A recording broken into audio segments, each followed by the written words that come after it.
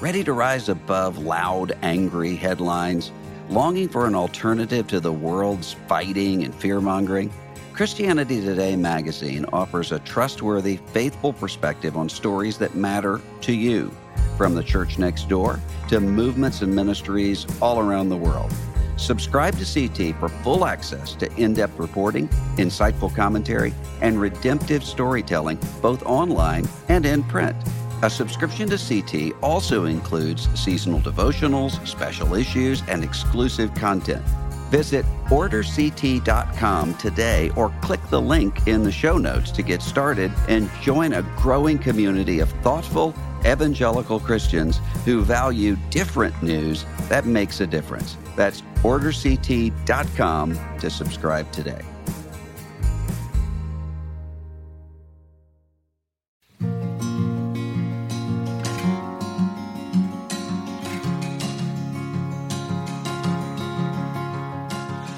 Hello, this is Russell Moore, and you're listening to Signposts. It's presidential election season again, and I have two minds when I come to presidential election season this year. I'm someone who ordinarily, I just throw myself into campaign season. I love political campaigns, always have, and I love watching who's up and who's down, seeing issues being debated, and have ever since I was a little kid. This year, not so much. This year, I find myself really depressed and distressed by the level of discourse going on in the presidential campaign. And I also typically have a storyline that I think is going to work its way out in a presidential campaign. This year, I have absolutely no idea. But what I'd like for us to talk about on this episode is what should we be looking for in a president of the United States. And the first thing I'd like to say is there's some things that we should not be looking for, some things that we should not be expecting from a president of the United States. And sometimes evangelical Christians start looking for the candidate who is playing evangelical identity politics, the candidate who can use biblical or Christian phrases, or who can hold up a Christian book, or who can seem to channel what it means to be Christian. That's not the role of President of the United States. We don't need a Messiah in president, and we don't even need a pastor in president. These are two very different levels of qualification in the Scriptures. Those who are called to be spiritual leaders within the church have much more rigorous qualifications in terms of personal life, in terms of doctrinal commitment, in terms of gifting, than do those who, Romans 13, are called to bear the sword of the civil state. So looking for a spiritual mascot is not what we should be doing, because what that eventually lends itself to, in almost every case, are politicians who cynically use the gospel in order to gain political power.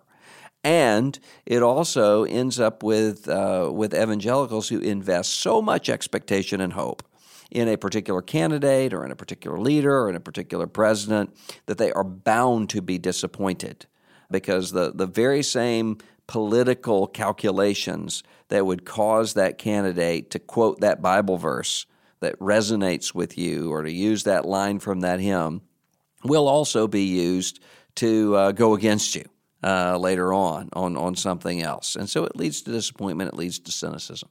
So what should we be looking for in terms of a president of the United States? Well, I think several things. One of those is you need to be looking for somebody who gets the most important issues right. So is this somebody who is going to care for the vulnerable and maintain the dignity of human life? Centrally, I think in our time, that means, do you have somebody who's going to be willing to recognize the personhood of unborn children and recognize the scourge of abortion?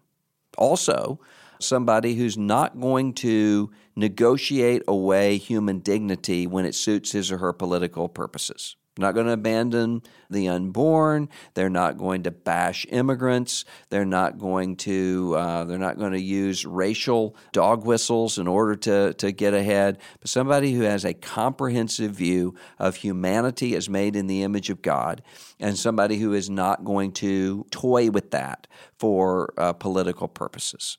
Somebody who really understands the centrality and the importance of families and of civil society, so that not someone who simply valorizes the individual and, the individual can just by working harder get by on his own, sort of a hyper-libertarian view of human life, or someone who sees the state as being all important, and the state as being the mediator between the individual and the rest of society. You want somebody who understands how important families are and doesn't see family as infinitely malleable, but sees family as not something that's constructed by the state, something that is instead designed by God, and wants to empower that and to see that go forward. That also means someone who has a commitment then to personal character and personal virtue. Again, not to say that this person is necessarily a born-again Christian. Regeneration does not make someone necessarily any better to fight Islamic State radicals than someone who is unregenerate. But it does mean that you have someone who has character. And so someone who is able to understand what it means to control his or her impulses, what it means to deal honestly, and someone who is going to be able to handle the reins of justice. So if you see someone who is given to lying, someone who is given to sexual anarchy or predation, someone who is given over to a kind of ruthless brutality of bullying speech or demonizing speech, that's not what we're looking for in a president of the United States. And then someone who's going to understand religious freedom. All the way back to the founding of this republic, evangelical Christians, specifically in my tradition, Baptists, have been making alliances with people they would have disagreed with on everything theologically, but who were committed to religious freedom, and not just religious freedom for us, but religious freedom for everyone. So you want to find somebody who, if you find a candidate who is talking about religious freedom, but who won't apply that to unpopular religious minorities, that is not someone who is pro-religious liberty. That's someone who is playing for votes of a majority.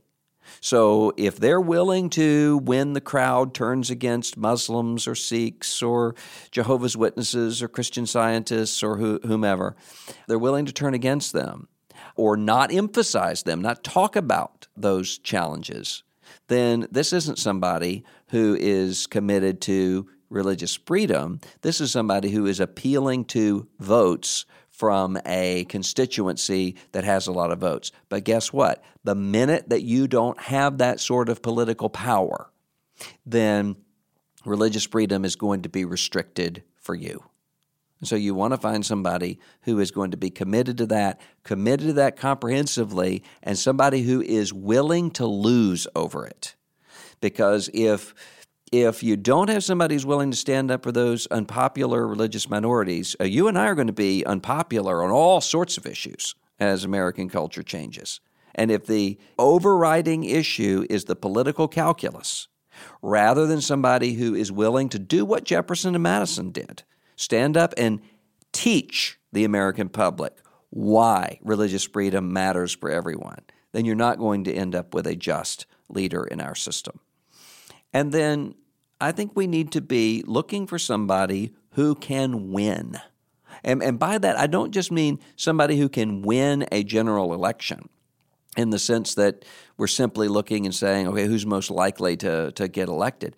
But you need to have somebody who's going to be able to persuade the muddled middle of American life of his or her positions.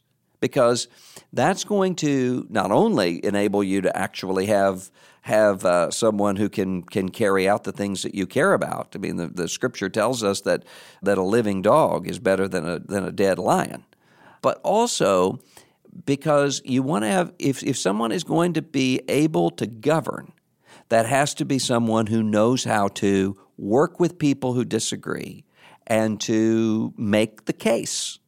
And so if you have a polarizing figure who's simply interested in his or her base, you might can win an election that way, depending on the particular alchemy of the moment. But you're not going to have someone who's going to be able to govern on hard things by coming in and sitting down and making the sorts of deals that are going to be necessary to put things into place. That's going to be important and necessary. And that's especially true this year when you're looking at a situation where 4 of the Supreme Court justices are going to be around 80 or above. And so the primary issue probably, which will be facing us over the next several years, will be the appointment of a federal judiciary that will be making decisions about religious freedom, about dignity of human life, and about things we can't even anticipate now. I never would have dreamed in 2008 that we would be dealing with a mandate from the Department of Health and Human Services forcing evangelical colleges and Catholic nuns to pay for abortion-causing drugs. But we do. And so there are questions that are going to come forward that we can't anticipate or know now.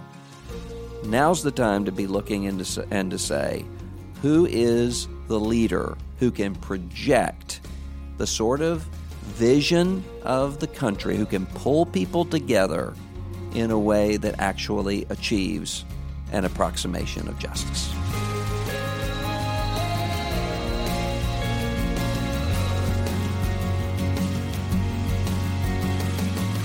This is Russell Moore, and you're listening to Signposts.